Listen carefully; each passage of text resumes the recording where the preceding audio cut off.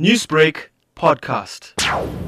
Well, I think that it would have met some people's expectations maybe and possibly disappointed quite a few, especially those who were hoping that some of the existing cabinet ministers would be actually removed completely and not just simply shuffled around.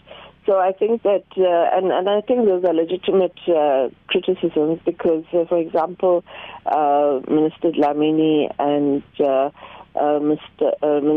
other minister who's still remaining in cabinet and has simply been moved to environmental affairs, they have a very poor track record. And so I think that really the criticisms against them are quite valid.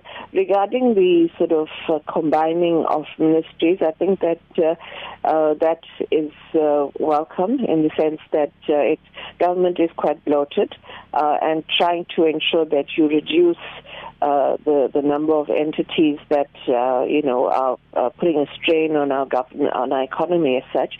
I think that is good and welcome. And of course, in terms of other developments, only time will tell how those ministers that have been appointed to those portfolios will perform. And it's just a few months away before the elections, after which you will have a new administration. So we will have to wait and see how these changes actually impact South Africa in the long term. Doctor, a lot of people are saying that the President Ramaphosa has now lived up to his promise of reducing some departments and so also combining some departments. So what does this actually say about his stance on making changes in government?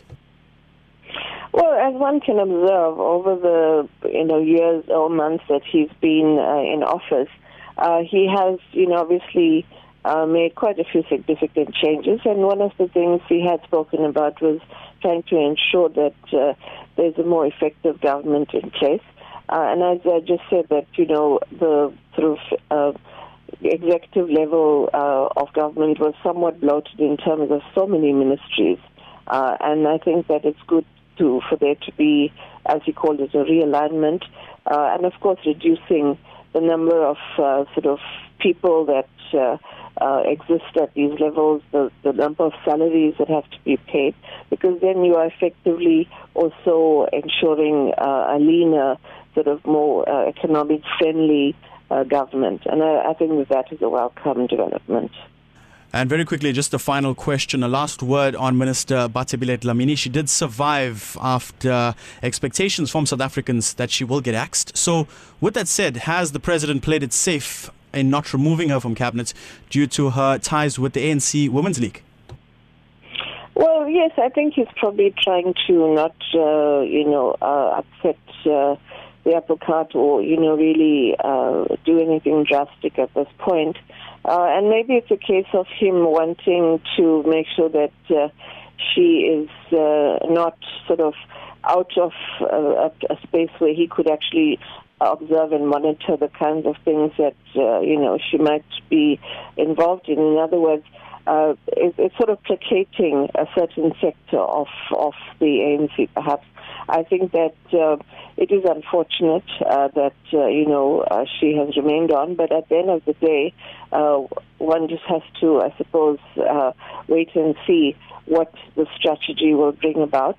And hopefully in the next administration, he will appoint people to those portfolios that are deserving and actually have not also been found wanting by the courts of our country. So I think in her case, time will tell what the actual strategy was by keeping her in place.